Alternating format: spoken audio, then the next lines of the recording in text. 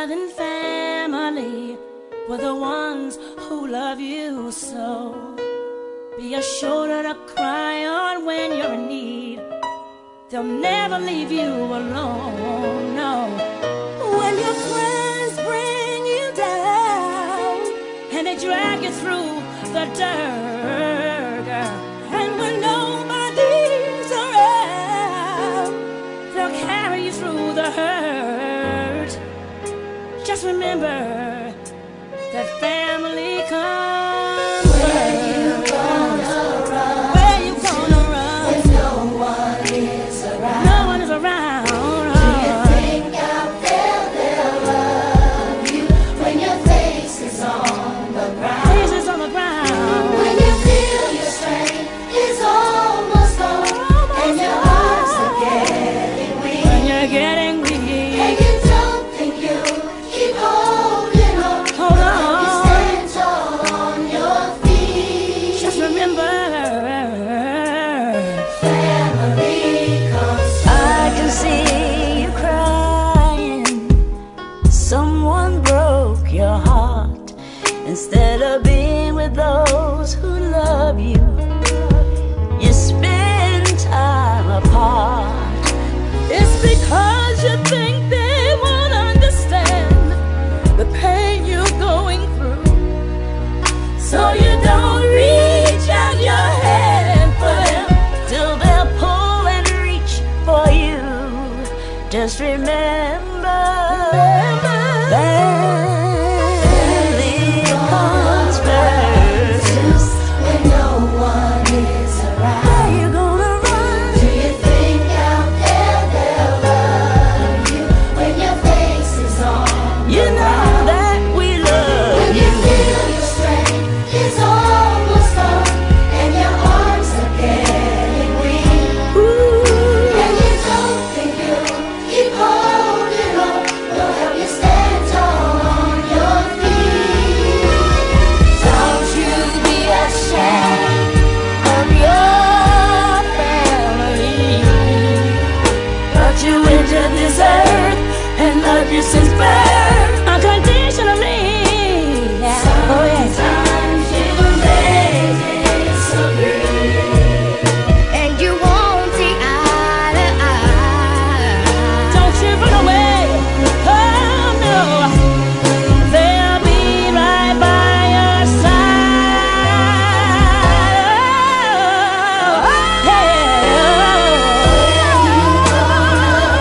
What you gonna run to when no one is around? They'll love you when your face is on the ground. When you feel your strength is almost gone and your arms are getting weak. And you don't think you keep holding on. We'll help you stand tall on your feet. Just remember, family comes first. Yeah, yeah.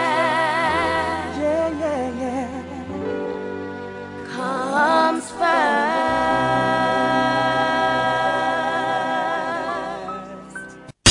The city is alive on 97.3. Oh, yeah. Yeah, yeah, yeah. Oh, yeah. If you give a little more than you take, and if you try to fix more than you break, if you're the kind who takes the time to help a stranger in the rain, there's a place for people like you. If you stand up for those down on their knees and lend a voice to those who cannot speak, if you shine a little light, give sight to the ones who've lost their way, there's a place for people like you. I've heard up there the streets are made of gold. And when you get there, there's a hand to hold. I believe when your days down here are through, there's a place up there for people like you. If you walk around with your heart on your sleeve, and if you're trying to be the change you wanna see, if you lay down your life for love so someone could be saved, there's a place for people like you. I heard up there the streets are made of gold. And when you get there, there's a hand to hold. I believe when your days down here are through, there's a place up there for people like you.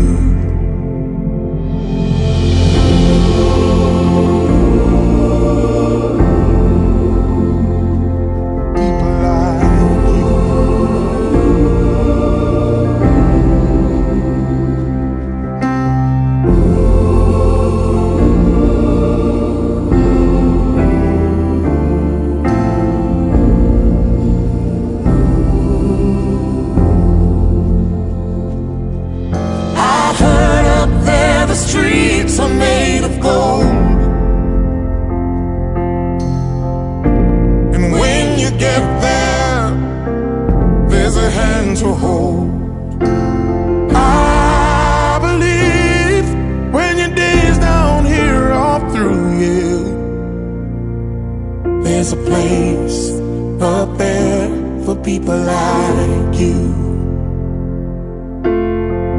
I know you're out there, so keep doing what you do. 'Cause there's a place up there for people like you.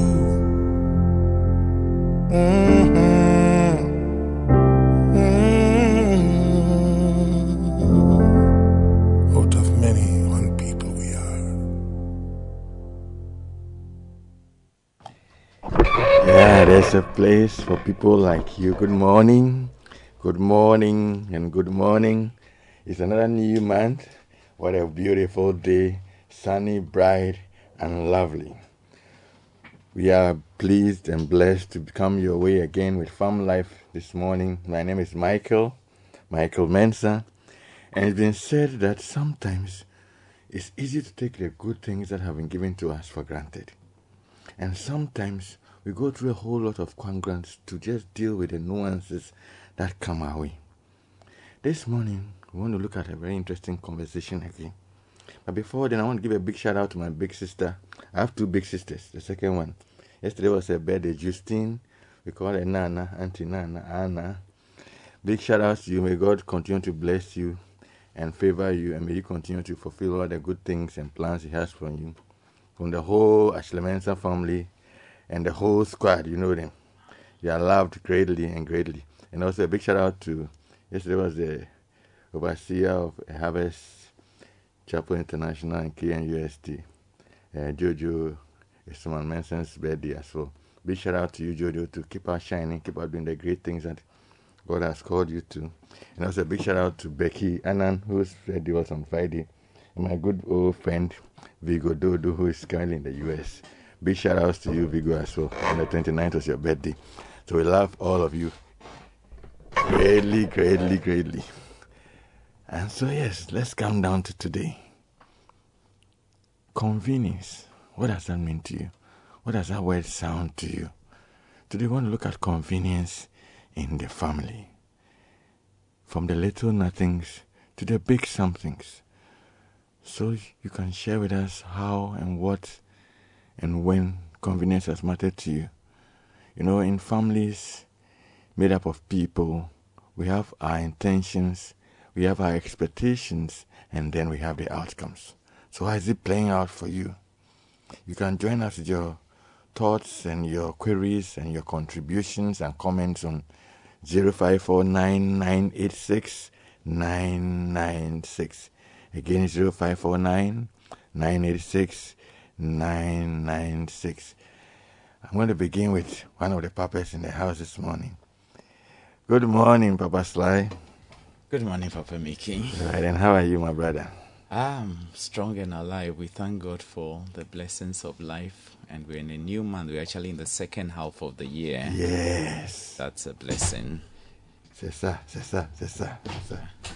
You know, it's been said that it's easy to take the granted for granted. I never heard that expression. And then you take it. That's from my own big brother and good friend Borax. He said, right. It's easy to take the granted for granted. When what has been given to us, we take it for nothing. Tread over it and not value it. Yeah. And it's the opposite of that is you don't value something until you lose it. Yes. So now you have been given something precious. It may not be all the 100% or 150 things you want, but it's still good enough. Yes. And you tend sometimes to take it for granted. So please tell me. So that's the voice of Mr. Sylvester Segbaya, a public health practitioner and pharmacist, among other things. And you know, a strong father of 6. I draw inspiration from him. I don't know whether you're going to catch up one of these days. No. This is actually. I thought when people asking that when are the girls coming, so when the boys married, they'll bring the girls. Yeah, so the girls will be coming in soon to other channels. Yes, to other channels, and that's still good enough. Absolutely. You know? Yeah. So when you hear the word convenience and convenience in the family, what bell does it ring? Is convenience necessary? Is convenience crucial? Is there a limit? What comes to your mind when you hear convenience? Thanks, Mickey. So convenience is something that we all love in the sense that you can proceed to do something without any difficulty or challenge. It's the way we all wish things were in every aspect of your life. If you can do things at your own convenience, at the time that suits you, at the place that works for you, it's just fine. It's very much like loving to be in our comfort zone. So, and that's what it is. Naturally, we all love our comfort zone, but comfort zones do not get us to where we ought to be all the time. In fact, most of the time they will not. So life presents to us different options. You can choose to be in your comfort zone, but you can also choose to challenge yourself. And the reality is that there are times that you have the option of choosing. There are other times that you don't have the luxury of choice. You're compelled to go beyond your comfort zone and your convenience. So, just yesterday I was having a conversation with a young man who we were talking about career, profession, and everything, and then also we got talking about family, and he was like, "Oh, he's now getting married. He's achieved a lot. He's a 35-year-old guy, achieved a lot for himself in these very early years of his life." And so I was like, "Oh, I guess you're married." And he was like, "No, I'm getting married this year." Then I went like, "Okay, so that's going to be a complete change in your life, because until this point, you get up and do whatever you want, whenever you want it, and it's fine. You don't need anybody's permission. You don't need any kind of contract or agreement to proceed. Once you get married, the element of doing things all by yourself changes significantly.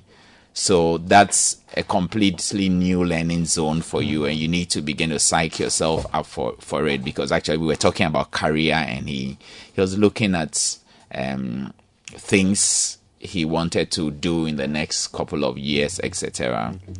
Now, that's what it is for marriage. Once you are in a family, you're married to somebody, you have children, you cannot go partying all night like you probably did before you got married. You cannot even stay at work till 11 p.m. like you normally do, you need, if you have to do things that are not routine for the family, obviously those conversations may have to be had and some compromises struck, etc. So for us as human beings, we must always remember that in the family, everybody's role counts, everybody's contribution counts, and everybody's feelings and expectations also count. So if I have to do something, it shouldn't just be something that's convenient for me and I don't think about how much it inconveniences the other members of the house.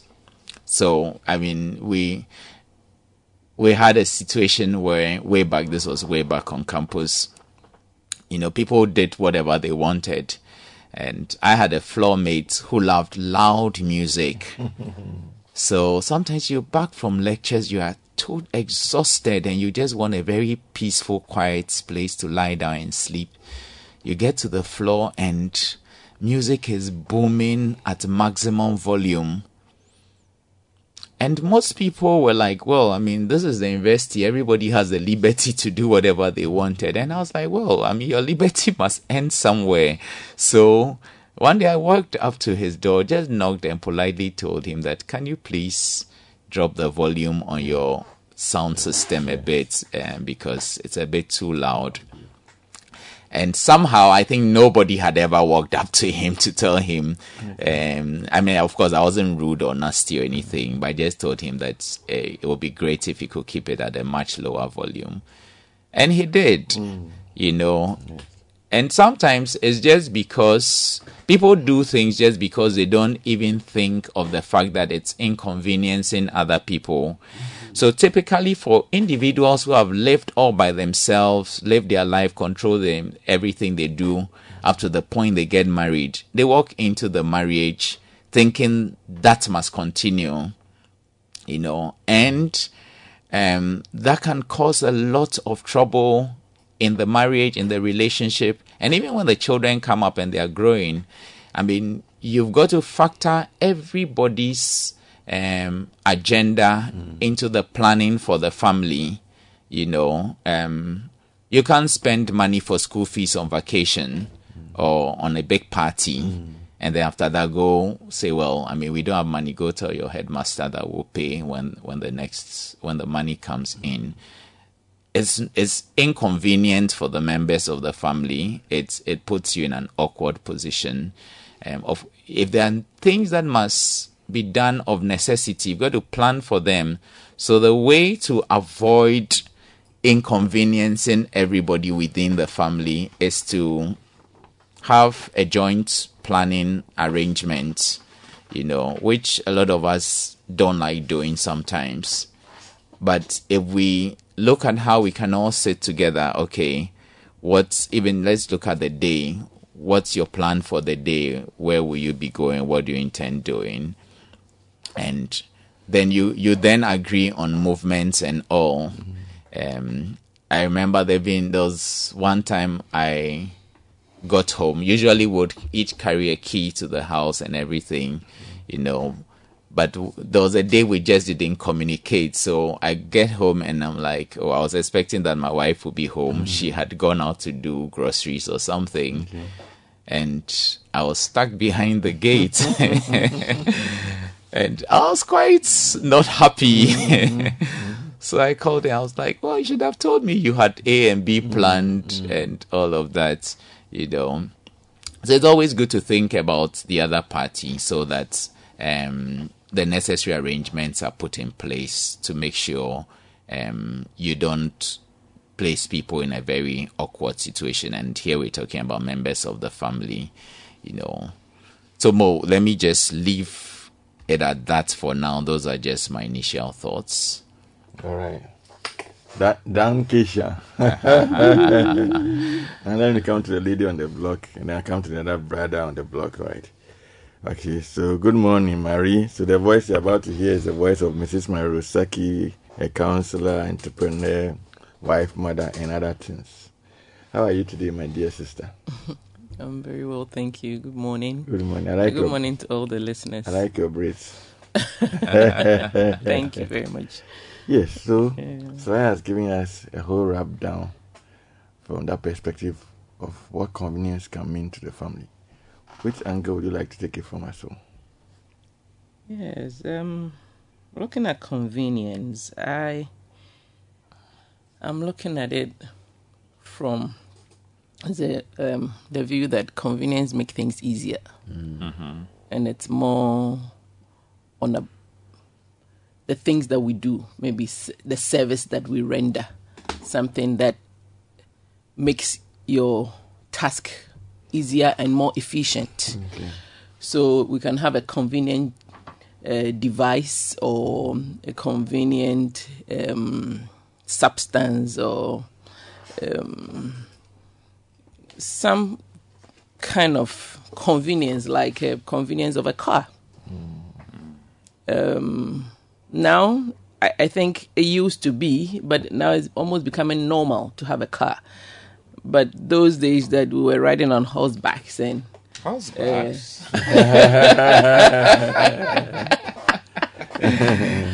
pulling carts and all that, car was convenient, you know. It still is, actually, because if you don't have a car, yesterday I didn't have a car, and I was going somewhere with my friend, and usually we usually do that together. So she will come home and come and pick me, and then we'll go because we say we are carpooling, we are trying to save on.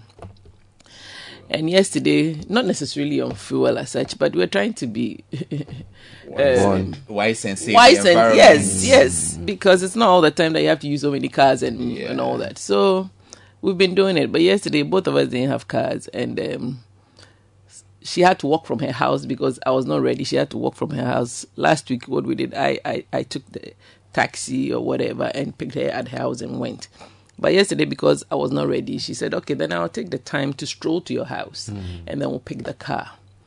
And when we went to stand by the roadside and we're trying to get the car, it wasn't coming fast. And in my mind, I'm like, if I had my car, I just by this I'll be gone. Now I have to stand here and be, stopping and all that kind of thing. And the Uber and whatever apps, those things, I don't have it on my phone because I'm always driving. So once in a while, if I have to use it, I let my children do it. They have it on their phone. I feel it to just occupy space on my phone. So I have this, Mommy, download that thing. I said no. When I need it, wherever that they are, I have to call them and say, order Uber for me.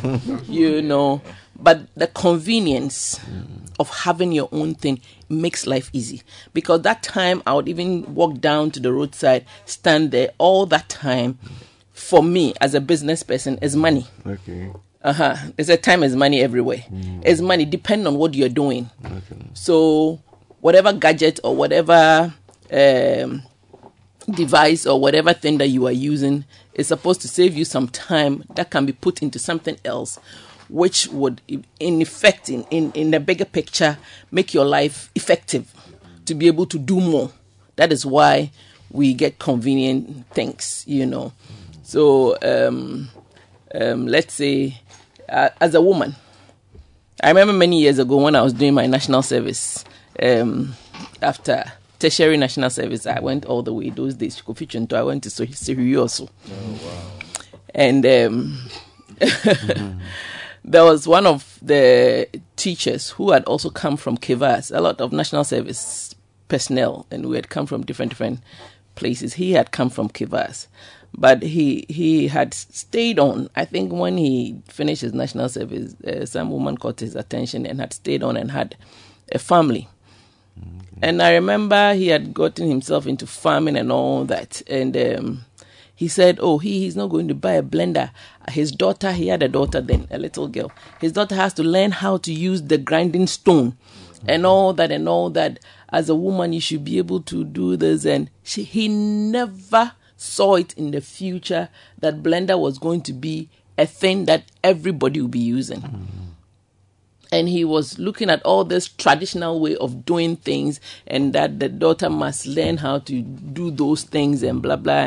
And I was like, oh, but it's okay also to have blender because it makes certain things easier and all that, But those days, blender was seen as something that is exotic, something that is not for everybody and all that kind of thing. It was not a traditional thing. People who are living a certain kind of life, and that's how when you talk about convenience, people are always thinking it's like you should have a certain kind of life to look at convenience. But convenience can happen to anybody and any kind of family at whatever level. We have different kinds of. So after many years, I was thinking back and I said, this guy really wasted the daughter's time, because now who doesn't use blender? We use it for everything. People tell you, blender, when you use it to cook, it's not nice, but still, that's what we use. Way back then, convenience of house help and all that. You can think about so many things that those days you think that you don't call them house help, but we had house helps. They are for convenience. So anything that makes your work easier and faster. You are the office, and now we have computers. So you can key in your things in your spreadsheets, and then it will do all the additions for you. It will do all the multiplications for you. It will summarize your issues for you. Unlike those days that, can you imagine those who are doing statistics or who used to do statistics? I don't know how they did it without machines. Slide rule. Yes, slide rule. Exactly. Slide rule. And then the log table. Yes. It will be so laborious. You're the scientist. Yes, it will be so laborious. So, convenience, basically, like I'm saying, it's something that eases work for us and makes us efficient. It's supposed to make us efficient. Where we can plug in, somebody else can come in, or a device can do it to make it easier for us. Or even if we can do it, maybe we can't do it too well. So you can employ some convenient thing to make life easy and get a task done faster, because efficiency has to do with time. To be efficient, it has to be with time. Doing it well in a short time, that is efficiency. So if you can do it in 100 years, vis-a-vis somebody else doing it in a shorter time, you will not be efficient. Okay. So that is the reason why some organization will do better than others, because they are employing their resources efficiently or conveniently, which is giving them that efficient output or whatever. So whenever, like again, as a business person, I also say again that whenever I'm doing any business, I always think about time to accomplish. Time is of essence when you're talking about convenience and efficiency, because if you put in so much time, time is money. Once again, time is money everywhere when it comes to that. You have a smile on your face as you're saying time is money. Yes. So if I can use a shorter time to accomplish something and make that same amount compared to using a longer time to do the same process, it's not profitable. Okay. So in my mind, if I'm thinking profitability, I'm always thinking about time. How long will it take for me to accomplish this? How long? That is the reason why when I do some artwork or handwork, it might be more expensive than some machine thing. Okay. And those who understand that kind of difference and variation, they pay for it, because they know that the time that goes into it is calculated. So we are calculating profit. You have to calculate time times whatever times and divided by something to be able to make your profit. Yeah. Okay. So now today maybe I'm talking more business, but that is the convenience. Okay. So you see that in organizations they are using a lot of labor. They are using a lot of machinery and all that. It's just for convenience, so that they can make more. Because convenience always brings you more. It's supposed to bring you more. Even if it is not more money or something, it's bringing you more time for you to be able to relax. You are employing that convenience to be able to have time for yourself, to distress, so that you don't find yourself running around all over the place and wearing yourself out and dying before your time. So convenience is good for me. I think that convenience is good, and it makes life happen. It makes life enjoyable, as long as it's. And I'll call convenience. It's relative though, but I'll call it a resource. It's when you have the convenience, it's a resource for you, because you can use it against something else. Okay. Yes. So that's what I'll say for now. All right. Today my German has come. Danke. Alright, now let me turn to the last gentleman on the block. So I've done gentleman, lady, and I'm coming to do gentleman. So the voice you're about to hear is the voice of Dr. Emmanuel Hobson, CEO of Center for Peace and Reconciliation. He's a lecturer in ADR, in the Ghana School of Law, among other things.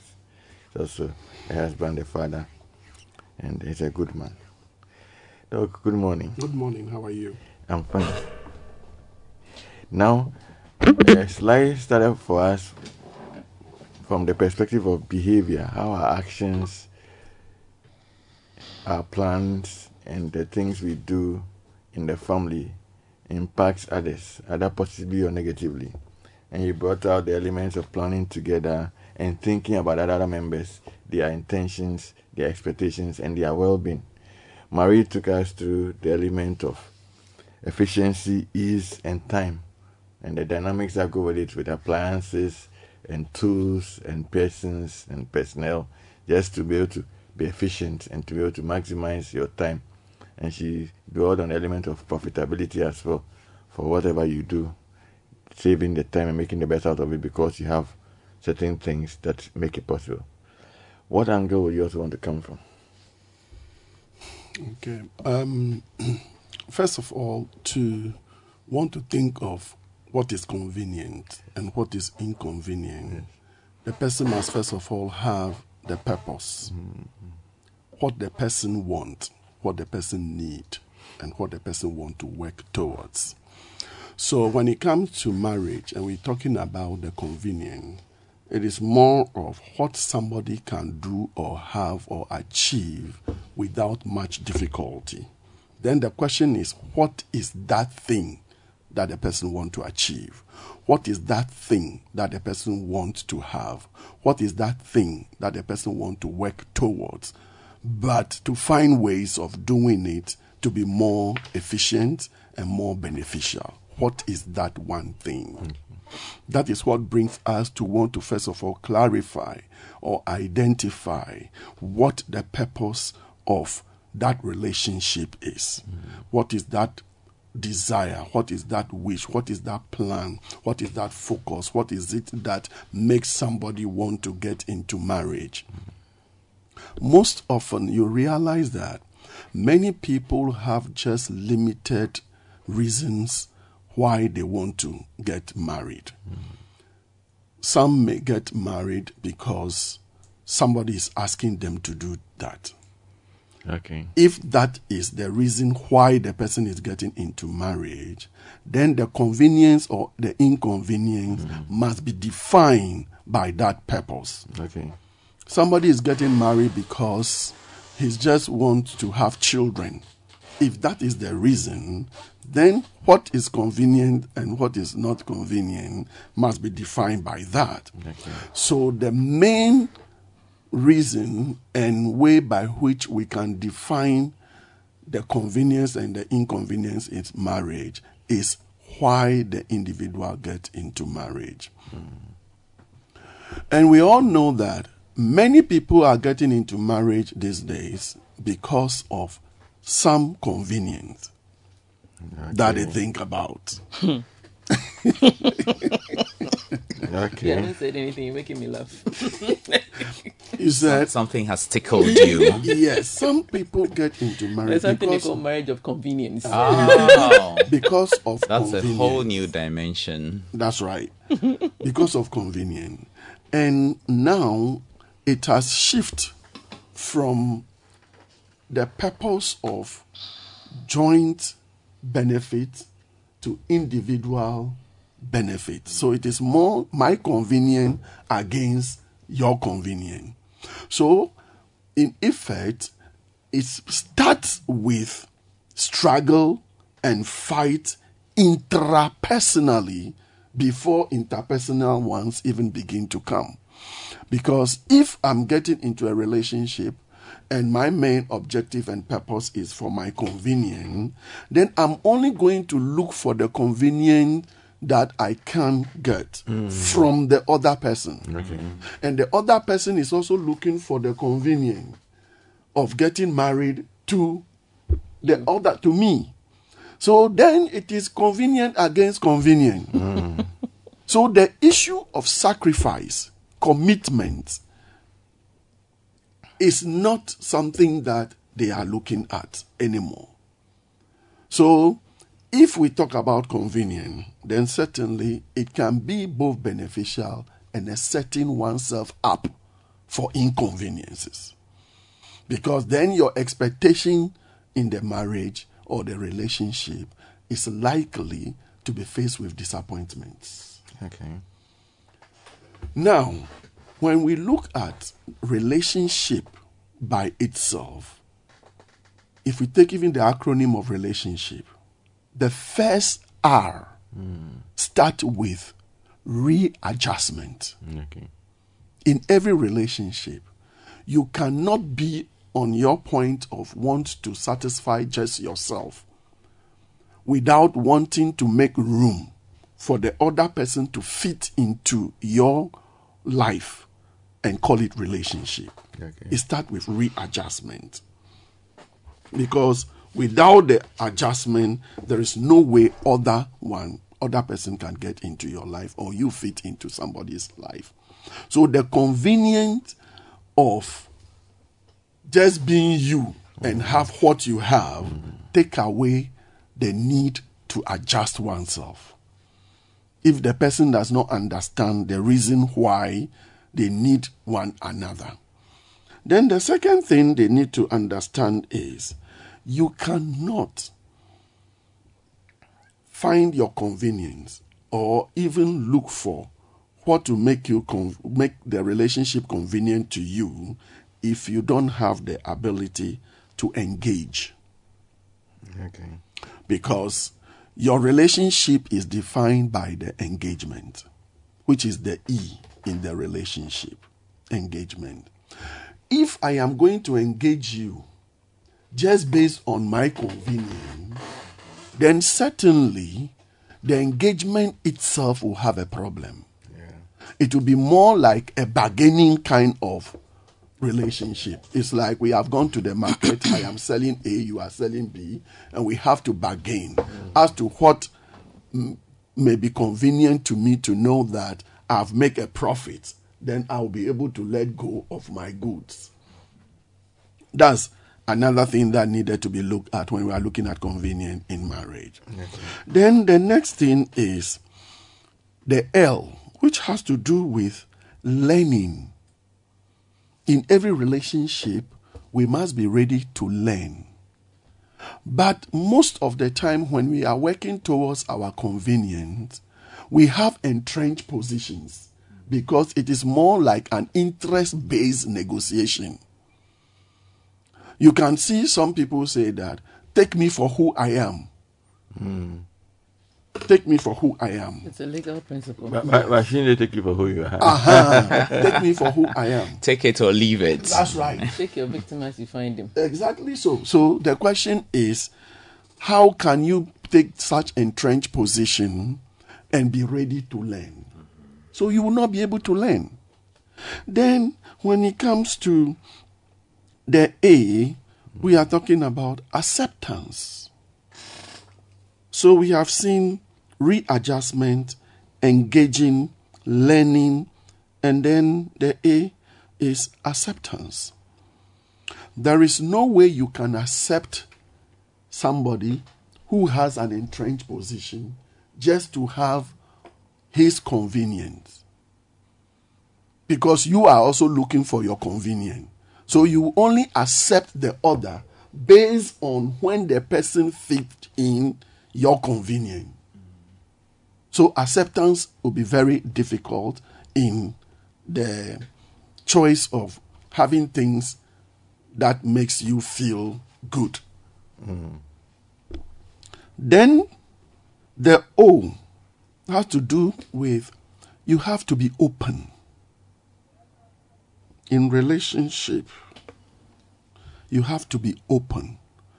But when it is all about convenience, there is something we call in conflict resolution Blatner. Wulatna, which is the worst alternative to negotiated agreement. The word again. Wulatna. W-L-A-T-N-A.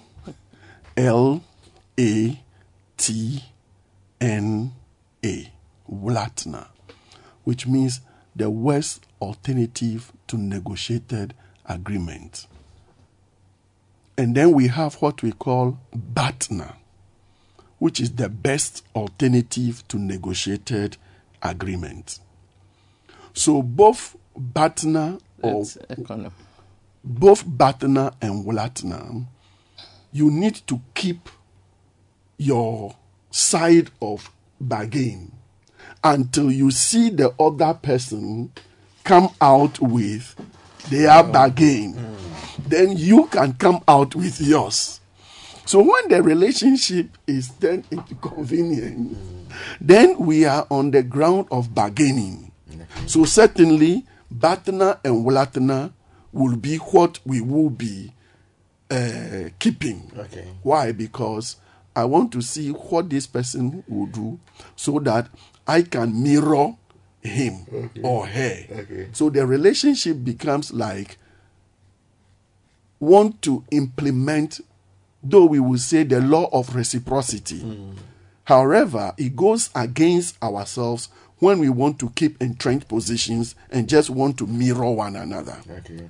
But when convenience becomes the only reason why we get into the relationship, then mirroring becomes the game. And while people will interpret the biblical context of men, love your wife, wife, submit to your husband. So it is now being looked at as if you love me, I'll submit to you. Okay. If you submit to me, I will love you. Okay. So it becomes more of a bargaining system.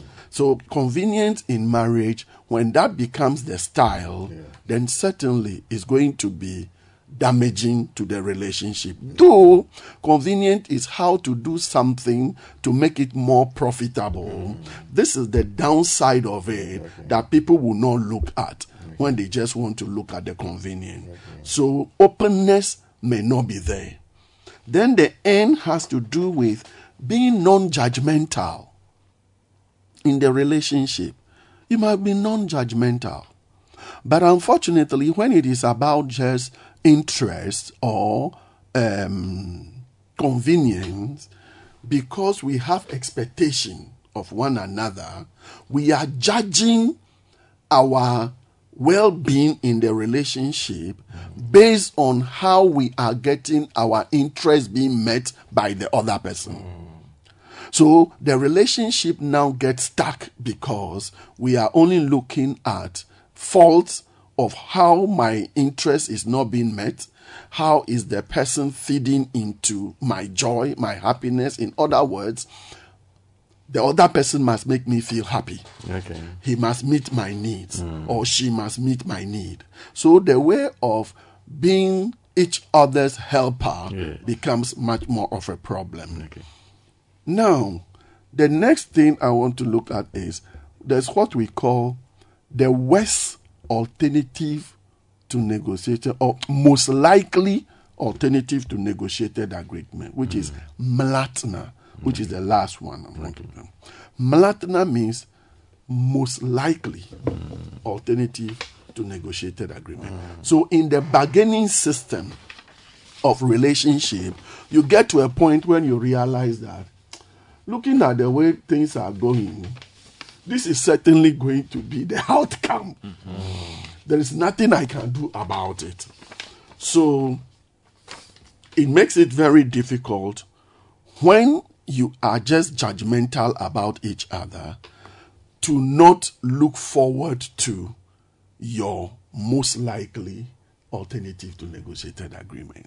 Because I am judging you, you are judging me. Where does judgment go to? It goes to court. And settlement must happen. And that is what makes people end up in the court with divorce. Some people may not even go to the court for divorce, but the divorce has already happened so many years even before they get to court. a miserable judge sitting somewhere, just signing a piece of paper, and they all will say, he is the one that has pronounced the divorce and has given certificate on it. Unfortunately, before the people get to the court, the divorce has already happened long ago. So what you are saying is that people's expectation or intentions of convenience when they come into the family space will to a large extent determine the degree to which there's harmony, compatibility, and functionality within the unit. Exactly so. Okay. So to conclude, the S has to do with selflessness. In relationship, there must be selflessness. But the question is, how can you be selfless when it is only about your convenience? Like Slide has already mentioned, somebody is playing a loud music. To him, it's convenient to him. Yes. But for Slide to tell him that, oh, this is disturbing other people, the person must be selfless to be able to think about other people, and which is something that relationship needs. But in this, selflessness will becomes a little bit of a problem. Then the H has to do with helpful. Relationship must be helpful to each other. Help me become better, and I help you become better. In other words, the only measure of any relationship that people must look at is how the relationship is making the people in the relationship become better people. If the relationship is making the people become worse of a person or of themselves, then the relationship is not the best. So defining the relationship must be based on how is the relationship making both of us better. Then the I have to do with improve. In relationship, we must improve. We must improve.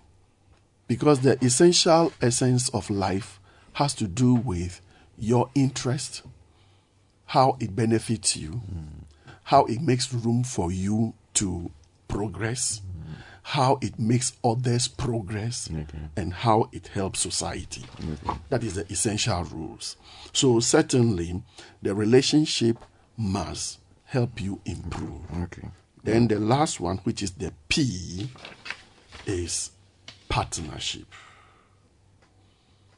It is when you can improve, then your partnership is now an interesting one.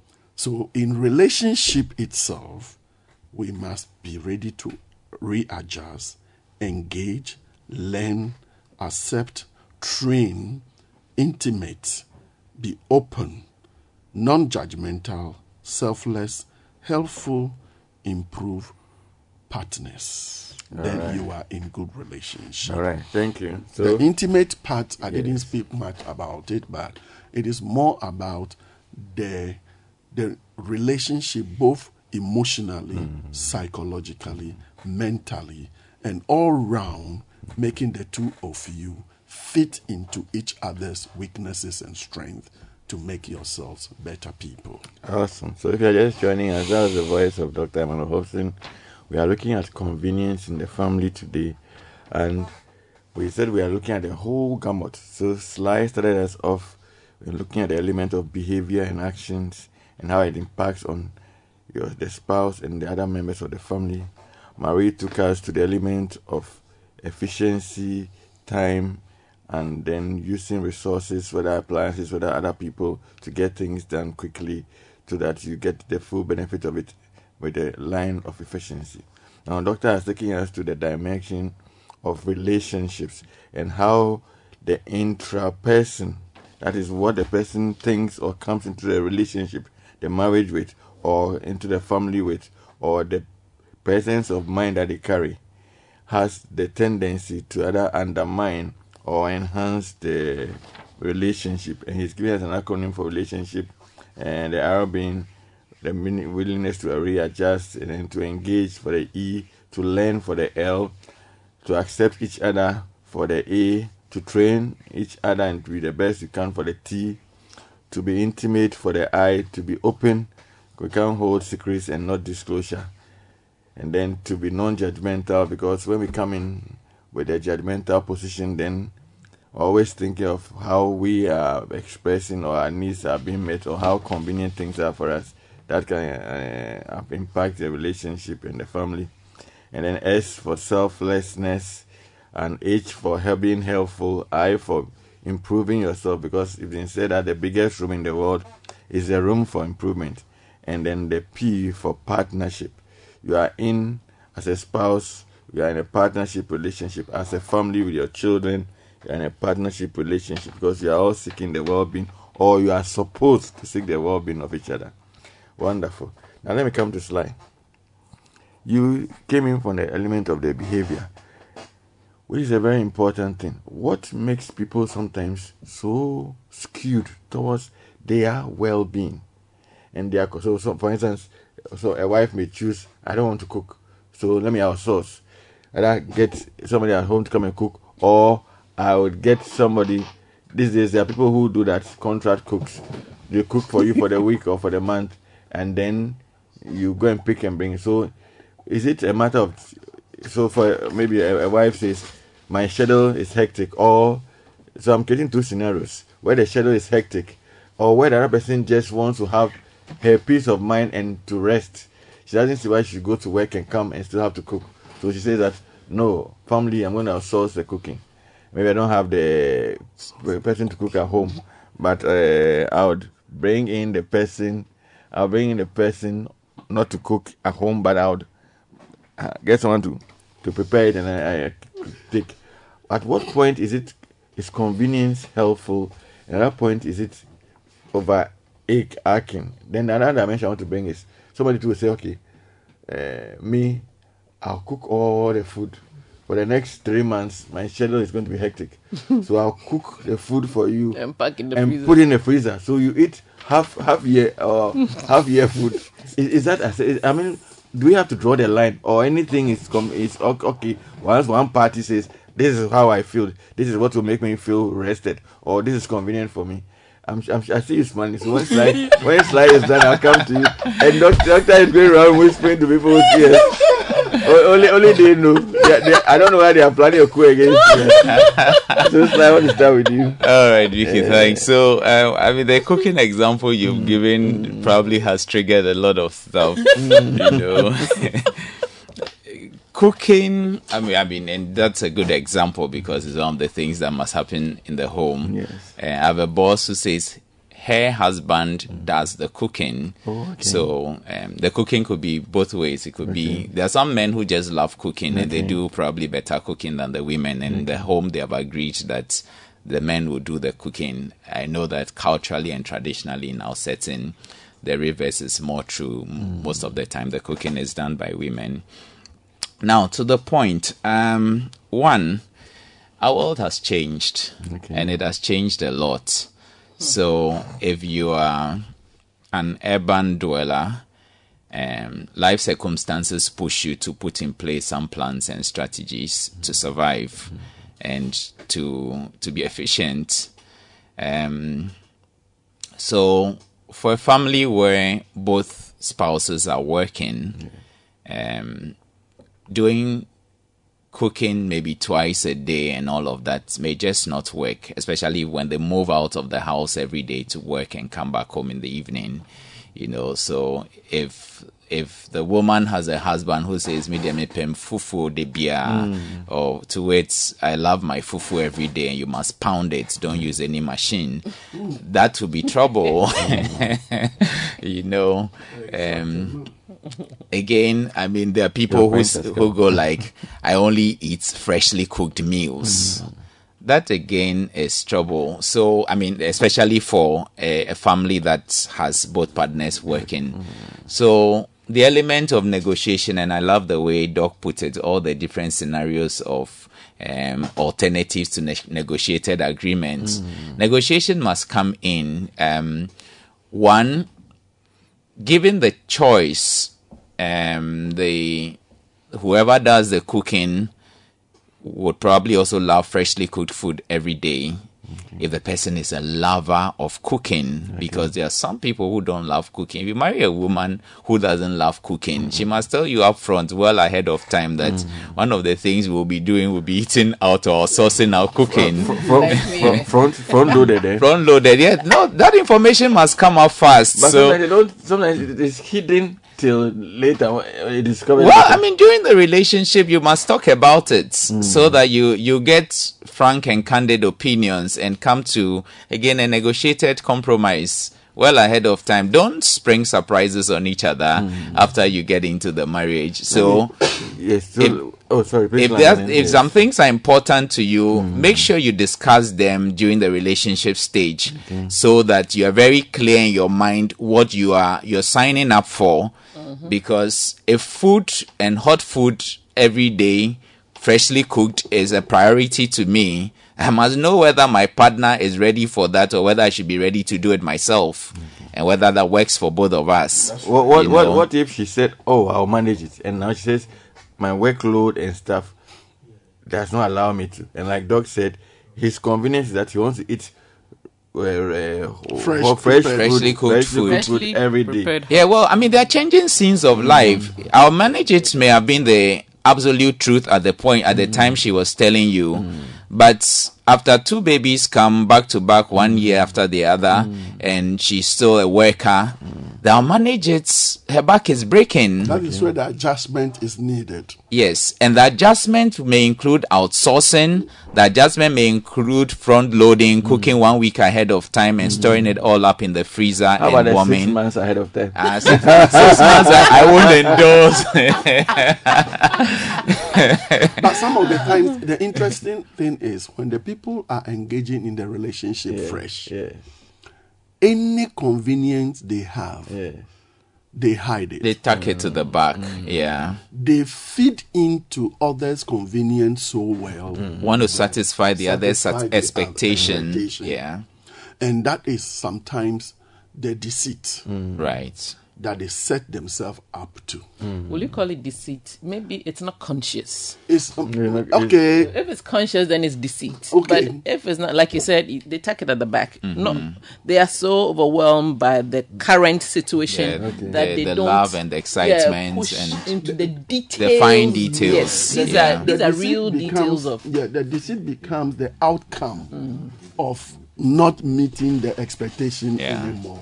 Right. Then it is more like, oh, this is not what you said. This is not what you told me. This is not who you are. I don't know you anymore. Is it the person I am married to? Is it, what is happening? And a whole lot of things begin to happen. And sometimes too, familiarity also can trigger certain form of extending our expectation and convenience to certain boundaries that infringe on other people's boundaries. Right. For instance, when you become too familiar with the person, things that you even have to appreciate and be thankful for, you will not be able to.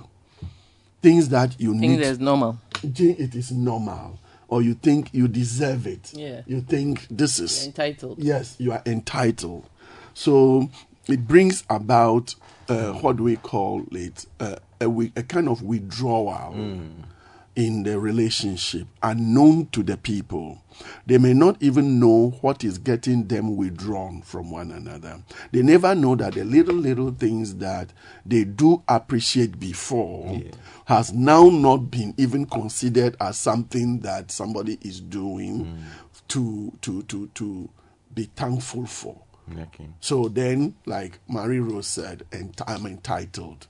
So you don't even care. You don't even address it. You don't even mention it. Okay.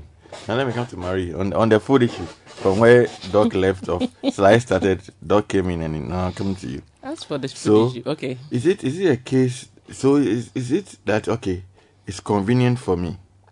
At what point should convenience be weighed with well-being, and at what point should convenience be weighed with health? So in the scenario of the food we are using, she wants to cook 3 months and store it, or outsource it, and then it's brought, and she says, I'm going to travel, I'm not going to be available. So I've ordered the food or I've cooked in 3 months.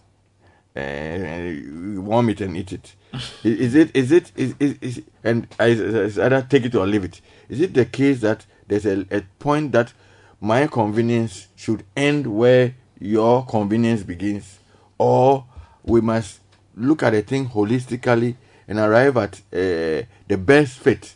Because it's convenient for you to cook 3 months or outsource it, get a person to cook, you have the money, cook and then leave it in the freezer, and then you are gone. You know that for the next 3 months you are done with food. When you come home, warm your food yourself. When the children are old enough to do that, warm your food. Daddy, when you come home, warm your food, and I'm done, so I can focus on my work. Is there a balance? Is there a limit, or is no holds barred? What do you think?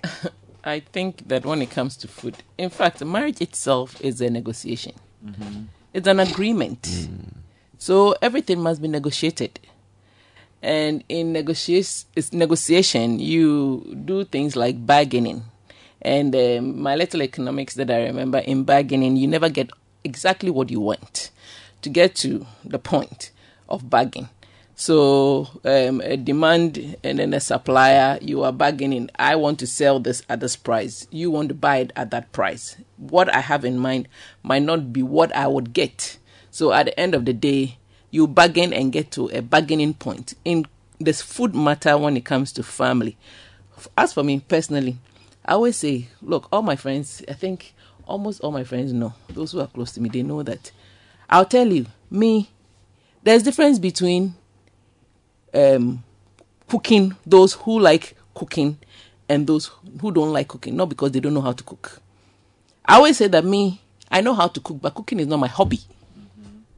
Because I have a sister that I think that cooking is her hobby.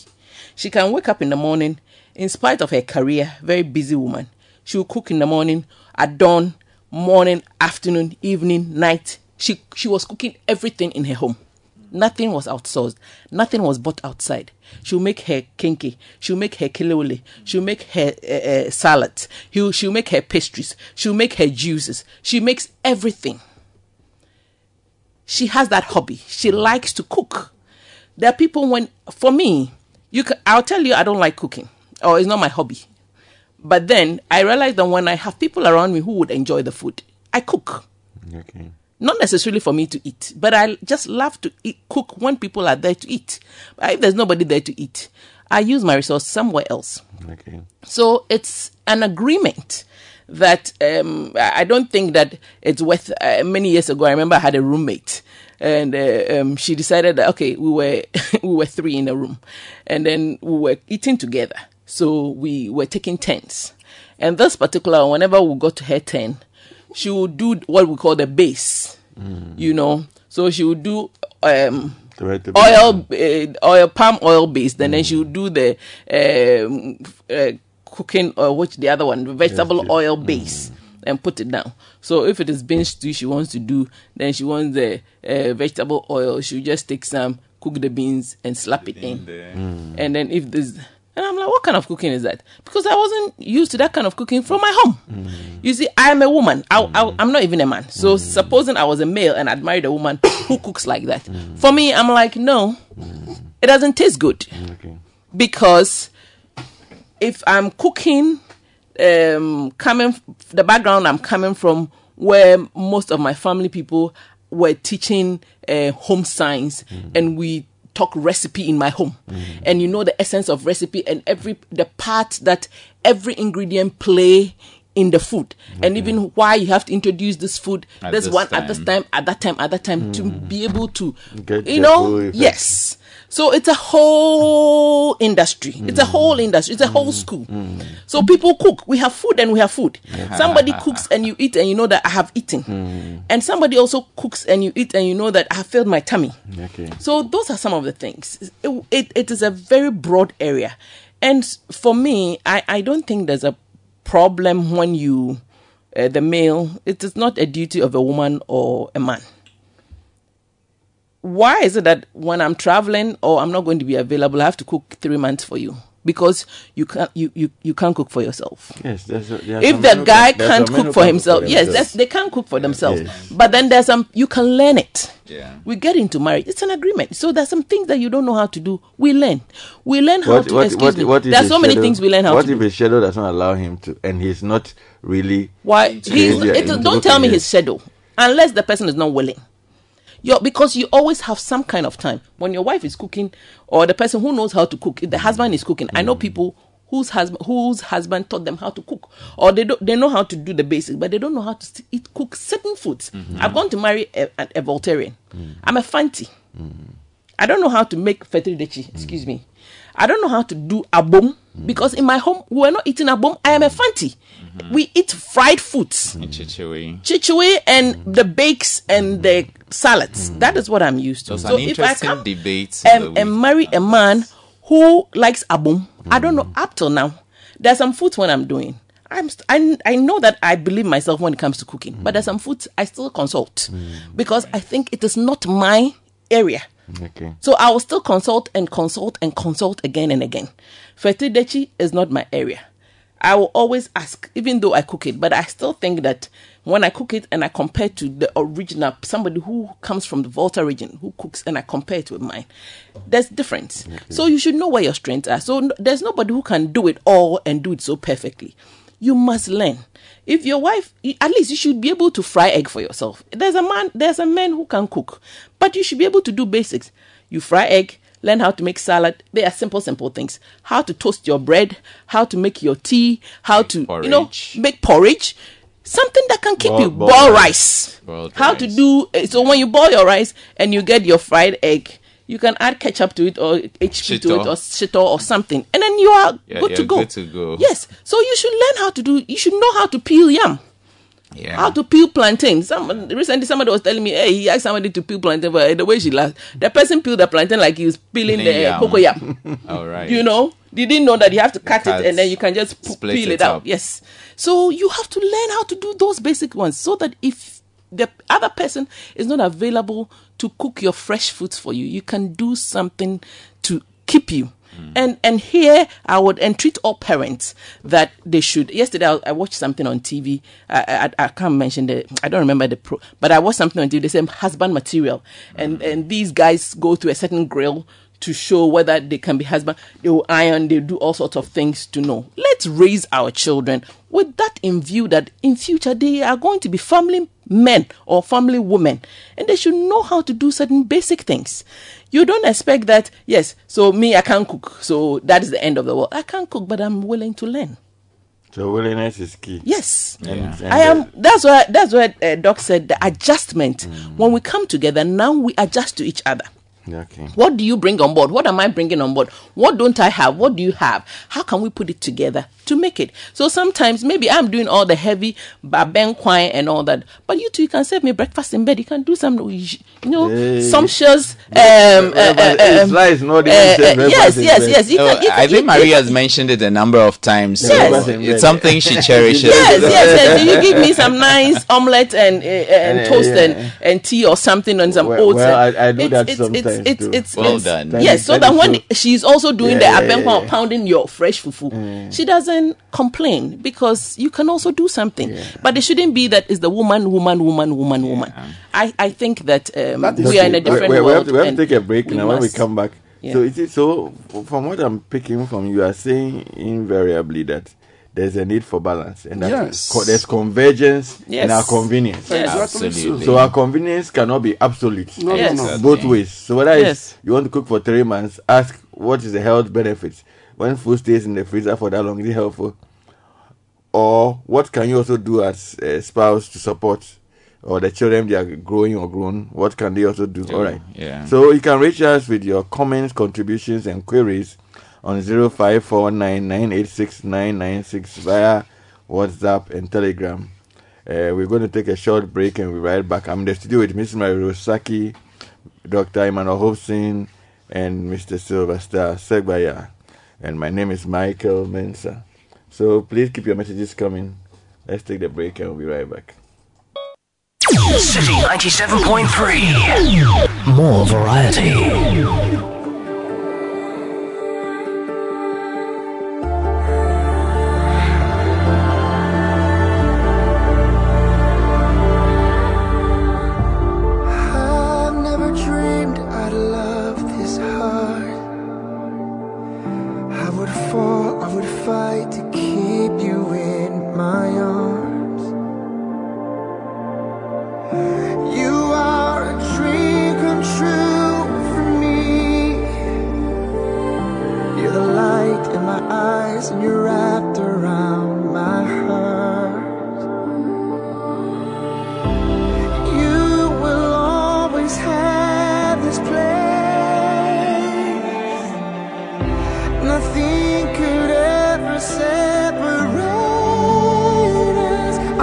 you to know I'd go to the ends of the earth for you.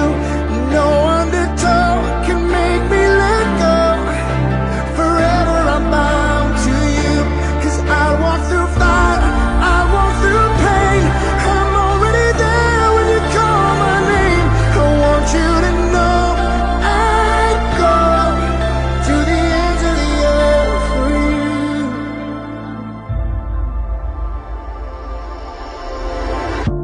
I can't keep your heart from breaking. I am here, I will hold you, love you through the aching. I believe in you and all you are. I don't see, I don't count, I don't care how many scars. You will always have this place. Nothing could ever separate us. I want you to know I'd go to the ends of the earth for you. No undertow can make me let go. Forever I'm bound to you. 'Cause I walk through fire, I walk through pain. I'm already there when you call my name. I want you to know I'd go to the ends of the earth for you.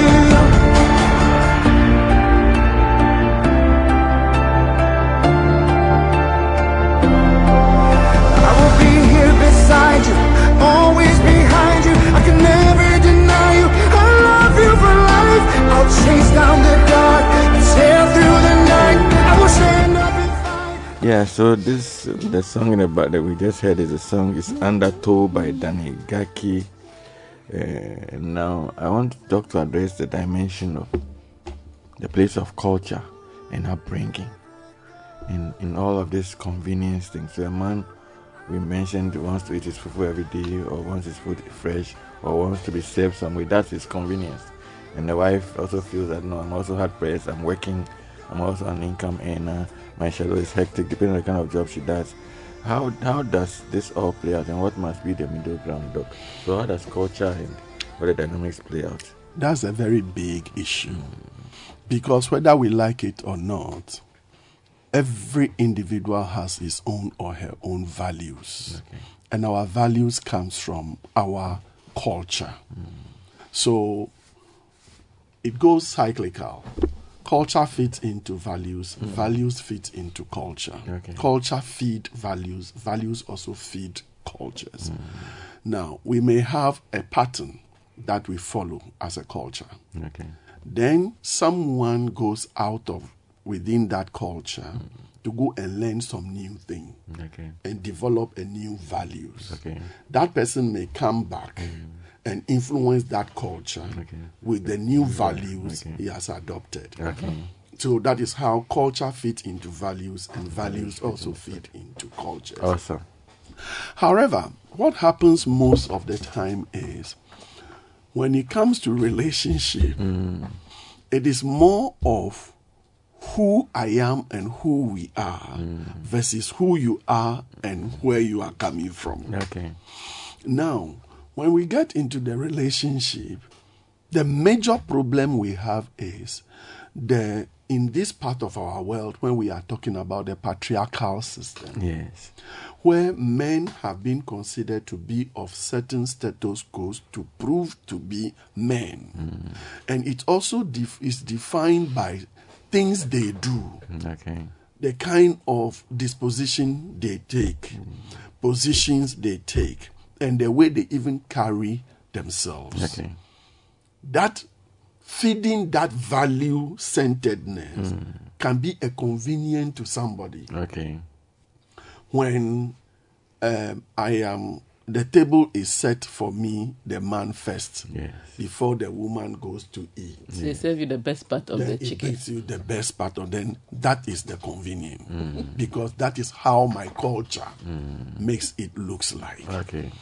When we wake up in the morning, Yes. the woman have to greet the man. Not the man. Not the man greet the woman. Okay. Because that makes the man the head. Okay. Oh. So if that is the culture, then feeding that will be the convenience of the man. Okay. What about if the woman also comes into the relationship and in where she is coming from, like Marie Rose is saying, where she is coming from, it is rather the father that asks the women how you are doing, good morning. Because in that culture, the man sees himself as being responsible by first checking up on the women, how well you are doing, because you are under my keeping. So I must check on how you are feeling. So that also becomes that person's value. So you see, the various cultures are being interpreted in the way the individual see it and how they even interpret their convenience. Now, if social construct is what is guiding our behaviors in relationship and marriage, then certainly we will be in a very big mess and problem. Because as the society evolves, our relationships evolves in that same way. So when there are negativities with which the society is evolving into, then certainly that also becomes the value with which the marriage relationship also goes through. Whether we like it or not, they play roles in between, just like culture fit into values, value fit into culture. It is the same way that society can fit into the relationship and its convenience, and the convenience of the relationship can also fit society. Unfortunately, where the family have to feed the society with the convenience is where we have the gap. When Mary Rose was saying that, the way we are even bringing up our children today, are we sure that if they are to fit into society tomorrow, they will be able to fit into society with the values that really, really feed into society positively? When we are only training the children by their convenience. You have daughters and you have maids that do all the house chores, and your daughters don't do anything in the house. And you see it as if that is the convenience because they are studying. They are in the boarding school. They are days. You don't want them to touch anything because they become like a jewel in the family. They don't lift a finger. They don't lift a finger. And that is how we feel satisfied. And that is also a convenience. Where such fathers and mothers are looking at the child's convenience by doing nothing. That by doing nothing, then it is also convenient to them. And for most of them, they were not raised that way as the parents. That is where society now is not adjusting well. So that's why you're saying that we are not the feedback. What's supposed to connect back is not coming. So we are doing a negative feedback. Exactly. So we are creating people who may not be good on the job, but that's all they are. They can't be fit for the purpose of home, marriage, love. And a lot of this is also emanating from the perception that, I suffered too much as a young person. I don't want my children to suffer. It's implying that homework or working at home is suffering. So it's to that person, house chore is suffering. Which should not be the case, because there are basic skills we must learn at home. There are trainings we must go through. One of the things that Doc mentioned was improve. And I think the element of improve must be built into the fabric of everything we do. Are you getting better by what you do, how you do it? Is it preparing you to become a better person to accomplish certain things at home? Not just not fit for purpose. I mean, now I think largely, sorry to come in.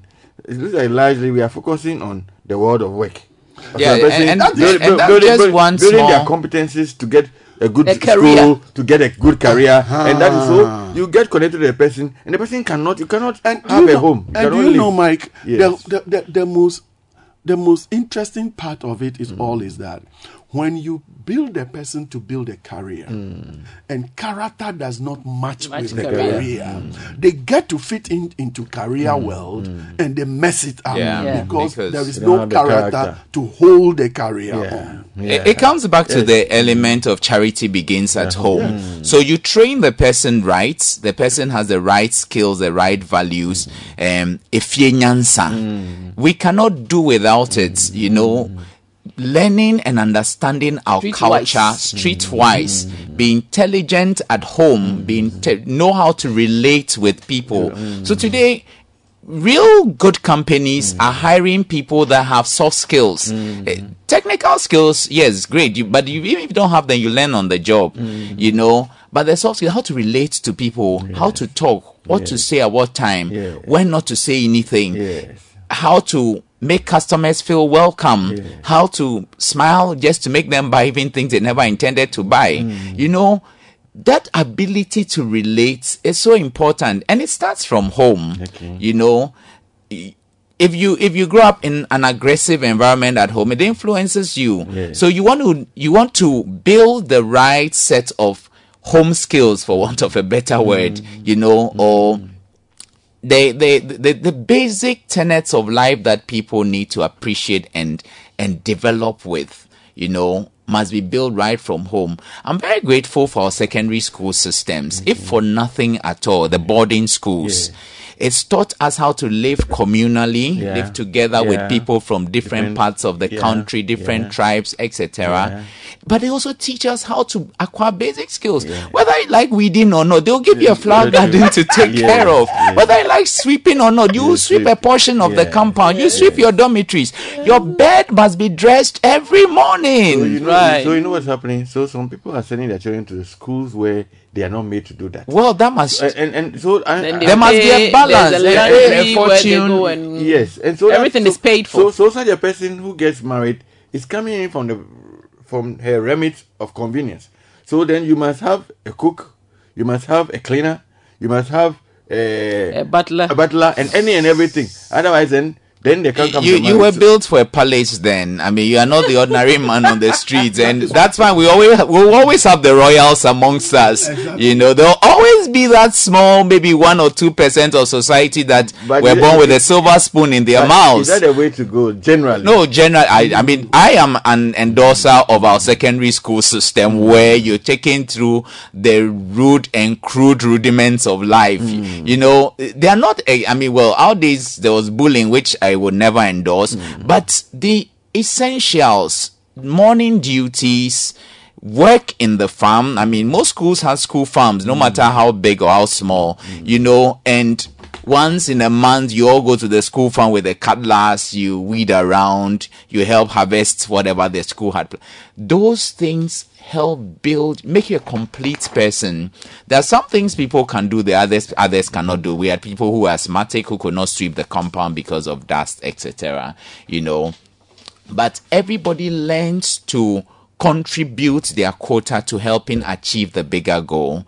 So, as we are looking at convenience, we must also look at how we are improving upon ourselves, upon our partners, upon our children, in terms of their contribution to life, their contribution to society, their contribution to making the home a better place. I always give the example that I do the gardening in the home. So before I travel, I call my son and I'm like, I don't want to come and see these flowers dying. So make sure the way I water them every morning, you're also watering them. You must still do your homework and everything, but the flowers must not die. If they are dead, you are responsible. They must live. Yes, they must live, you know. So he got into it. I mean, the last time I got back, he had done the lawn, done the mowing, everything, because I do it myself. I don't get a gardener. I have my own mower. So these are things that you do as a parent. You model it, you teach the children to do it, you know, and they may not be convenient all the time, but you must, the beauty of your home is convenient. It puts life into you. It kind of, you get home and you're happy you are home because your home environment is clean. If your rooms are not unkempt, they are dirty, they're unclean saucepans, plates everywhere, That's not a good environment. Yeah. And for some people who allow their children not to learn anything, so they eat, they push the plate under the bed, they eat, they leave the plate in the kitchen for the house help to wash. They grow up, go to the campuses. They're the ones giving the roommates the trouble. They don't even know how to wash the plates. You know, they are buying packed food and throwing takeaway packs away. That's not the real life. You cannot live on food you're buying all the time. You must know how to cook. You must know how to do the dishes after you're done. Keep the kitchen clean and tidy up and make the home healthy and nice. Make it a livable environment. And these are all things we must all improve upon. You may not come in perfect. Nobody really is perfect.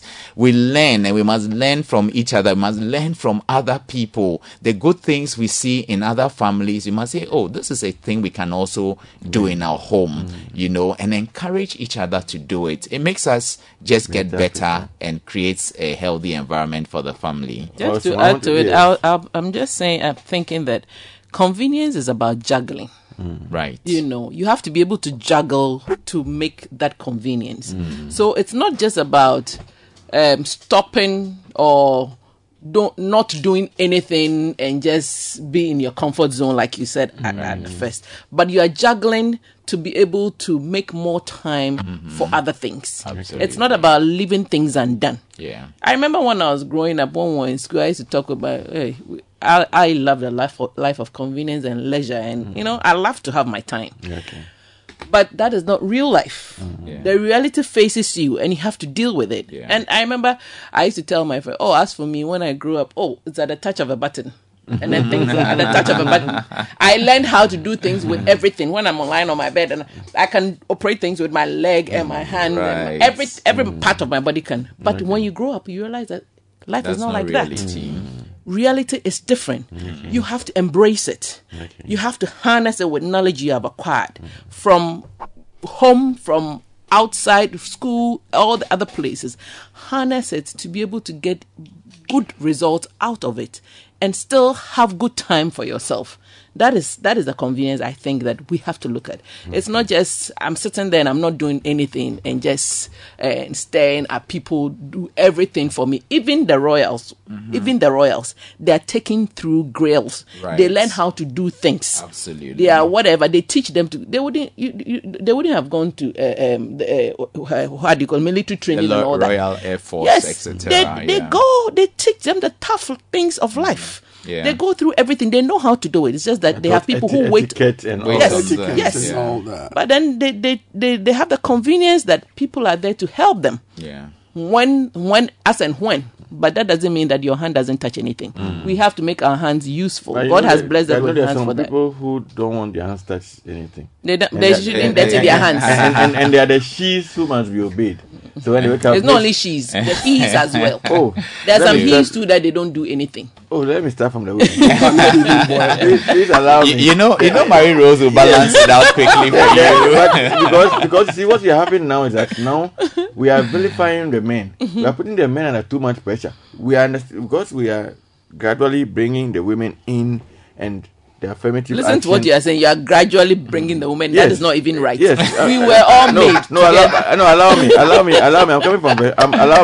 I'm coming from a perspective. I said because we are gradually bringing the women in with affirmative action and everything to send the girl child to school. Now the man is also being mistreated in quote. We are not able to get a balance. We ignored them. We are missing out on. So now the men under extreme pressure.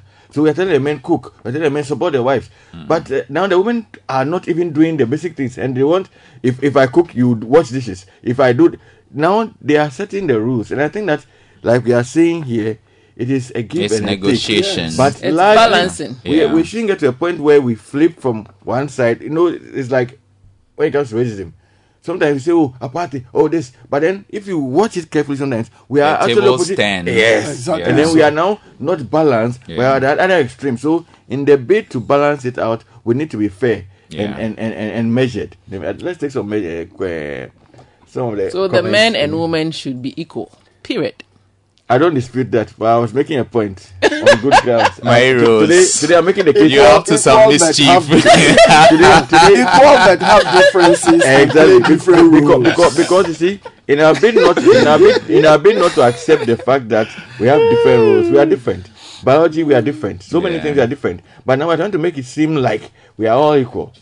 How many women have died in Ukraine since the war started? Forgetting that, and you know, when they were evacuating the women and children left the men. What about the beauty of diversity? You see, we forget that when it comes to appreciating. We should balance it. We should balance it. Yes, that's what the balance. So the convenience of each other must first of all answer the question: how is our convenience becoming convenient of the marriage or to the relationship? So we have to do us and not me only. That's right. So convergence and convenience. Absolutely. Yes. And what are you bringing on board? And what are you bringing on board? Entertaining the inconvenience for the convenience. Yes. All right. I like what you said about the culture influencing the value and the value influencing the culture. It's a very strong one. Good morning, Famlife. Thanks a lot for making time each week to teach us so much. I have learned a lot that has helped me in many ways to become a better version of myself. That's great. God bless you all always and grant you grace to do more. Thanks a lot from Sweet Ajele of Afienya, Matayoko. Thank you, Sweet Ajele from Matayoko at Afienya. Good morning, Famlife. A Saturday without listening to you is like eating wache without Willie. Wow. I mean, I like Willie. Eating wache pa without Willie. I like Willie. For me, I think convenience in marriage and relationship is sacrifice. From Sweetie in Patase. Thank you, Sweetie. Says for her, convenience is sacrifice. Yes. That's a very good point. Actually, it was one of the points I had highlighted when I was coming. That sacrifice you cannot do without. When it comes to. All right. Good morning, Famlife. I got married in 2020 and it hasn't been easy. I got married because I already had a son with my husband and I didn't want to have children with different men. But as it stands, I wish I never entered into this. Full of abuse, and this always happens in the presence of the kids. I've found comfort elsewhere and there is nothing he does that moves me now. His presence even irritates me. I want to file for a divorce, but he doesn't want to give in. We never went for counseling because he said we would do it after marriage. Little did I know he was under pressure by his parents to get married to me. Please, what do I do? Doc, please take note so that you can answer her after. That's all. Okay, yes. So she's gotten married to the guy because he had a child, and so the guy the pressure of marriage, and she thinks that they are not connecting, and she's finding solace but says she's finding solace somewhere else, and his presence even irritates her. So and she wants a divorce. So what can she do? So do you want to respond to her now? I should go to slide and come back. Oh, are you done with the reading? Are you done with the comments? Yes, it's finished. Oh, it's finished. Yes. Okay. All right. The first thing is, marriage should not be based on because I am pregnant or because I've given birth to the person already. It is a lifelong journey. So if that journey from the beginning, I think even what happened should be a test for the two of you to know if this is even something that you both want to consider. So it should not be based on somebody pushing you or pressurizing you. There's only one thing that you don't expect anybody to impose on you is decision in marriage. Okay. Why? It is because it comes with responsibility. Okay. And that responsibility must be borne by the individual. Many people are in toxic relationship or are in beautiful relationship or want to enter into relationship or want to get out of relationship. And they are expecting someone to tell them, stay in, come out, or come out, or stay in. That will never happen in any way. In a civil society, or people that are responsible will not want to make such decisions for people. Yeah. It is a responsibility that you need to assume by yourself and be held accountable for it. So, in the first place, if she knew that it is because of the pregnancy or having child with the man, that is why she is forced to get married. And she also mentioned that she realized that it was the parents of the man who were pushing him to marry her. That is already a very rough starting point. And as much as that is even detrimental by itself, they did not even go through any form of counseling. So it means that looking forward to failure was by choice by the two of them. However, at this stage that they are, if they are all willing to want to work at it, not just one person wanting to work at it, it doesn't work that way. If they are all willing to work at it, then certainly they will have to start from the basics. Learn to unlearn, to relearn, then they can work at their relationship. Awesome. To conclude on that, I want to mention that the children that we are bringing out, by 1 to 6, the children are learning independence. Anything you train them to become is what they will take in their independency. And you find it very difficult to change it. By the time they are 7 to 12, they are becoming social engaged people. So society begin to influence them more than you, the parents, are influencing them. And then when they are 13 to 18, they are getting into a phase of becoming like parents, reasoning like parents. And that is even when they have a lot of challenges because they want to define themselves whether they are still children or they are now adults. And it is a very mixed up situation. So many of the times that you see children who are confused these days. Oh, I am in this. I am this, but find myself in this body. I am in this, but this is how I feel like. And all that comes in between the 13 and the 18. And that is why they started inducing that in them between the early ages before they get there. So if we don't take this into consideration in our parenting style, then we will have various reasons to just have to chew the bitter pill of not being good parents in the future. Because the question we need to answer, all that you are spending, all the school fees you are paying, all the work you are rushing to, you will do this, you will do this, you build this, you get a house, you get this. What are you using it for? And believe you me, the skills we need to build in these children does not cost much. Telling your children to say, thank you. Sorry. Don't be walking away when you are responding to elderly people. When I am cooking, stand by my side and do this. What are you sitting in the hall just going through your phone when A, B, C, D needed to be done? It is not difficult. But yes, in our convenience, we don't want to disturb their convenience, and we end up inconveniencing ourselves with our own convenience. Mercy, Lord. Right. So now when you come to you on a bit of a sacrifice, say you have some few points. So that's right. I'm doing a wrap up from everybody's perspective. So let me start with you. Then I come to Marie, and then I come to Duff. So for good balance, we must always be able to trade off something and willing to trade off something. Growing up, we were taught to give up our seats for the elderly when you're on a bus or whatever public transport it is. So you're a younger person, someone elderly comes on board, and the person is compelled to stand in the bus. You must give up your seat so that, and it's just polite. It's etiquette for boys and girls. Yes, and it's kindness, and it's actually respect for the elderly. So that's what we're being taught. That demands some sacrifice. You're taught to go and help somebody carrying a load. So you don't see an elderly person passing by holding 2 heavy bags, and then you just walk past and greet. They say, "Please, ma'am, can I help you carry this to your house?"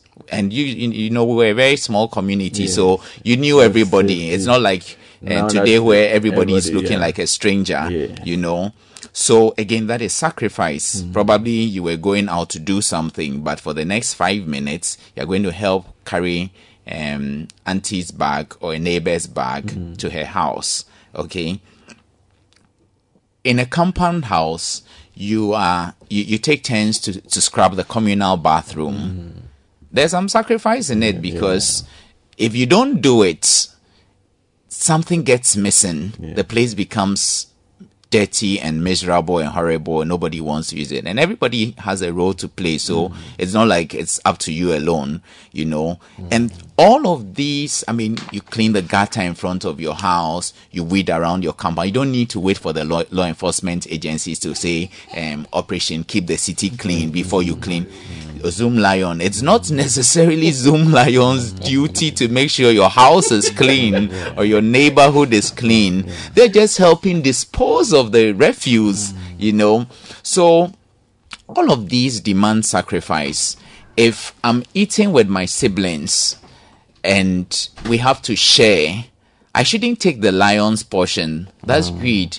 I must, even if I'm the oldest amongst them, if there are 3-4 of us, I must be ready to say, well, these are younger, let me let go so that they eat the rest of the food. And growing up, that was one of the things we were taught, that if you're eating with others, leave the rest for them, especially when they are younger than you.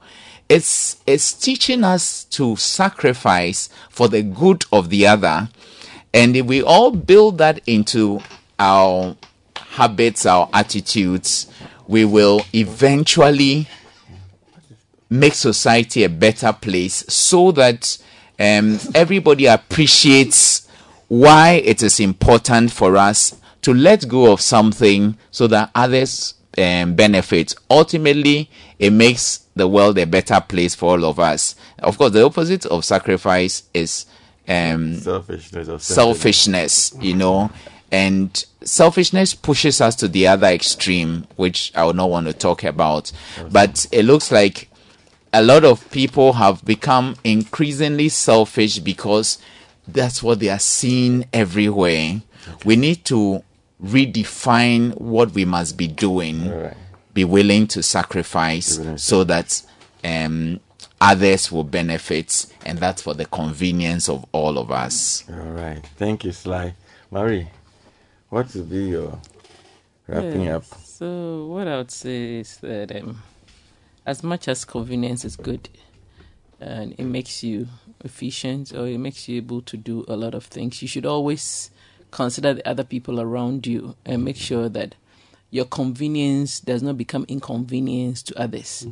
That other people would appreciate your convenience, and or it will even in total go to benefit your community, your neighborhood, or even the society at large. So in all that we are doing, or in all our getting, we should be able to think others. We should be able to think happiness or joy for everybody. It's not only you. Because like somebody always says, that your freedom ends at the nose tip of somebody. If you overstretch it a little bit, it goes into the nostrils of somebody, and you know that once your finger gets into that nostril, you're not going to have it easy. So you might want things, that kind of convenience, but that kind of convenience, if you overstretch it or it goes beyond its bound, might bring you some other negative repercussion that you might not want. So let's be mindful as we are looking for our convenient lives. It's nice to have a convenient life, but have it in a balance. Like somebody said that you want to outsource your cooking for another person who will come in to be a resource to your husband. It's convenient not to cook. And then you bring somebody else or cook house help who's cooking for your husband, lay in your bed, before you realize she's become a resource to your husband. Think about it. And not only that, you bring a driver to the house, and then the driver is the one who's taking care of your wife and taking her everywhere and doing all those things. And before you realize, the driver has become a resource to your wife. So think about it. everything must be done in a balance such that at the end of the day, what you intend is what you are getting. Sometimes we intend getting something, but we don't really inspect it to get what we intend. We just leave it to chance that it should happen, but we should inspect it and be intentional about everything that we want to do so that at the end of the day, we get that result. You are bringing those gadgets home for your children to have a little fun, but don't let them overuse it that it takes all their time that they can't learn other things. You are bringing that gadget home so that life will be easy, washing machine, stuff like that. But you should also know when you can pull some limitations so that it can help the children not become lazy. So put some rules and regulations in place for the family and ensure that at the end of it all, we are all happy and we have happy homes. We are together. We are not being scattered by our convenience, or we are not being separated by our convenience. But the convenience is rather keeping us together as one big family. Thank you very much. Awesome. Danke, like my German will say today. Doc. Yes. Your closing comments. Yeah. My closing comment is the appreciation of convenience and inconvenience. It is very important. So we can work towards our convenience, like Marie Rose said, not inconveniencing other people. Fortunately or unfortunately, the reason why we fight is because of the peace we want. Yeah. In other words, I want my peace in my terms. You want your peace in your terms. So my wanting the peace and you wanting the peace now triggers the conflict we have. So to be able to resolve it, it will have to take appreciation of my convenience and appreciation of your convenience. So we both will feed our convenience into the convenience of the relationship. If our individual conveniences are not fitting into the convenience of the relationship, then we need adjustment. On that note, I want to encourage people to sign up for our conflict resolution program to help them deal with some of these intrapersonal, intra-family, and intra-relationship conflicts, and learn how to even help other people to become better and have a peaceful coexisting, both at work, at church, in their various places. And this is a very wonderful field now that the world is gravitating towards, because things are becoming more complex, more difficult, and conflicts are becoming more and more and more part of our society, and just less skills to know how to handle them. So this may be one of the best opportunities you can give to yourself to become skillful and even professional and be certified to be able to practice. So sign up for the program. It is very flexible. We organize it for weekends and via Zoom. So you can join the program from any part of the world where you are. Is there a number? Yes, I'll mention the number thereafter. Then another program we are running is Total Well-Being. Total Well-Being, which looks at the various aspects of our lives and how we can make it work better. And very soon we'll be starting with family school or marriage school, that every week we will have just like 2 hours just to teach on marriage or relationship or family life. So you can call and enroll. Then last but not the least, we are organizing together with Warrior Wives. Warrior Wives. We are organizing a program, Curing the Bedroom Boredom. Oh la la. Oh la la. My friend just come again.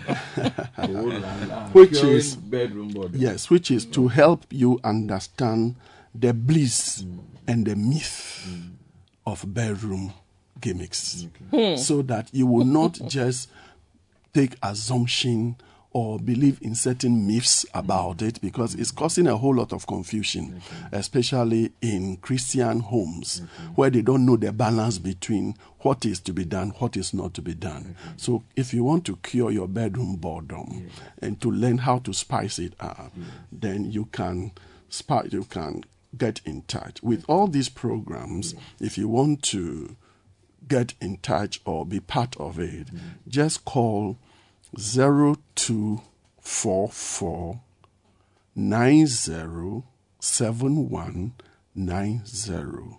0244 0244 907190. 0244 907190.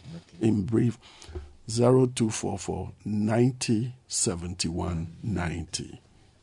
That's a winning number. Not for lottery. not for lottery, though. Yeah, so you've heard all the wonderful things Doc has said. At the end, I'm going to read, capture in few words all the things that we've tried to discuss today. But train and improve is one of the two key words in the word relationship that Doc said, which I'll be reiterating. So learn. Sometimes Ghanaians, have noticed, don't sometimes put value on intangibles. We like to put value, so consultants and things, it's only the people who need your service who will engage you. But individuals would prefer tangibles when they can see. But intangibles is the soft skills that make us. So like Doc has said, make time and learn and be a better of yourself. Let me do this once and then we'll do a shout out and then we'll be wrapping up. We're also doing some training. We've run a number of them. So the Ignite program, are you single or are you courting? Begin your journey of self-discovery with us in 4 fun-packed interactive online sessions on Saturdays at 7 p.m. GMT.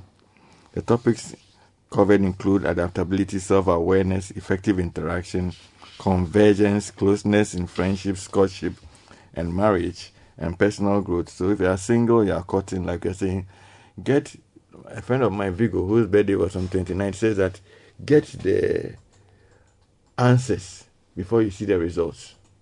So some of these things are things that you can learn that will put you in a better shape to be able to engage when you are single, to make the right choices, and then to, if you are courting, the things you have to work on or do to be a better of yourself, because there's always room for more. So that's the one for the singles. That's the Ignite program for the singles. And for those who are married, yours is on Sundays. So that's also weekly on Sundays at 7 p.m. GMT. So there are 8 practical lessons delivered in 4 to 8 sessions of weekly engagements. Enhance your communication, convergence, companionship, and connection with your spouse. Increase your self-awareness, enhance your personal growth, improve your adaptability, enhance your awareness of your spouse, and so much more. And they are all online programs, and all those who have participated so far with the feedback they have given us has been awesome. Because when you get to internalize it, then you get to be a better of yourselves. So for that, you can WhatsApp or call 020-813-6943. Today we are giving you special numbers. So 020-813-6943. For a third time, 020-813-6943. Either for the Ignite one for singles and those courting, or the Ignite one that happens on Sundays for married couples. And I'm telling you, you'll be a better for it. Let me do this quickly, and then we can take a full shout out from my wonderful people here. In wrapping up what we've said, so many things, I want us to go with the words that Doc gave us. Sly started and told us that we should seek not just our well-being, but seek also the well-being of others, and that our convenience should not only inconvenience others, but also should be mutual in benefit. Now, Marie said that for us to be efficient, we need to access some of these values and some of these appliances and some of these resources, but we must balance it and weigh the options. Like she said in her closing remark, don't outsource something that will be a resource for the negativity of the family, but always weigh it and balance it and get the best outcome. Now, Doc said that for relationship, which is key for our convenience, we have to readjust for the R, we have to engage for the E, we have to be willing to learn for the L, we have to show acceptance for the A, we have to train yourself, train your children. Like I said, let them do house chores and all. And you have to be intimate for the I, you have to be open. Disclosure is key. And transparency for the O. So be open. Now be non-judgmental. Sometimes we are so adversarial in our engagements as spouses or as family members. And if you grow up in an aggressive environment, it has a negative tint on you. So let's learn to be non-judgmental. For the N, let's learn to be selfless, which is for the S. And let's learn to be helpful for the H. Let's learn to improve. And that's the key word, the train and the improve. Because that's key. And then let's realize that we are partners. And that spells the word relationship. So readjust, engage, learn, accept, train, intimacy, openness, non-judgmental posture, be selfless, selflessness, helpfulness, improvement, and partnership. I want to give a big shout out to Jojo Bediako, the adjutant, and to Julius and all these wonderful guys, and to all of you, Akofa and all the rest of the family who keep listening to us every day and every Saturday. We are grateful, and the feedback you give us. Do have a wonderful day. And Marie has some shout out to do, then we'll be signing out. I will do so. Oh, okay. So Marie and then Sly. Yes. Yeah, today I want to shout out to my two wonderful ladies. I call Jane, I call my sweetheart, and Nelly Darling, all of Ghana Export Promotion Authority. You are such wonderful ladies, and you always listen to the program and give me feedback. God bless you. Have a wonderful day. And so we'll connect on the other side. Enjoy your weekend. Yeah. All right. Okay. All right. Somehow June is packed with very wonderful people. And I have a few of my colleagues. Belated happy birthday to Mrs. Abba Bafo Wilmots. I think she clocked like 76 this year. Wow. Honorable Kwame Gakbe, MP for Keta. Mrs. Otubia Krofi, Happy Pani, Reda, Vivian. These are my colleagues in the office. And Nanaya Ofeawuku, you celebrated your birthday last week. Nanaya was a good old-time friend. God bless all of you. Yeah. Happy birthday. May your years ahead be excellent. All right. Thank you. On that wonderful note, we want to thank you for listening to us. I've been in the studio with Mrs. Mario Saki. Okay, Doc, please be quickly. We have a few seconds. Okay, shout out to all our listeners and our cherished people that give us feedback on the program, that keep us going. My family, my shout out to Dinah, who has been very supportive. And I want to shout out to Mrs. Chapman, who have just celebrated her birthday. And we say, Mavic, happy birthday. And to all your children, we say we love you and we appreciate what God is doing in your life and through your lives. God bless you all. All right, thank you. So I've been in the studio with Mrs. Mario Saki, Dr. Emmanuel Hobson, and Mr. Sylvester Segbaya. We have been heavily produced by Philip Nilate and Nashika Caesar with technical support from Okla Danso. My name is Michael Mensah. Stay tuned for the big issue and enjoy everything City. Have a lovely weekend and a lovely new month. Thank you.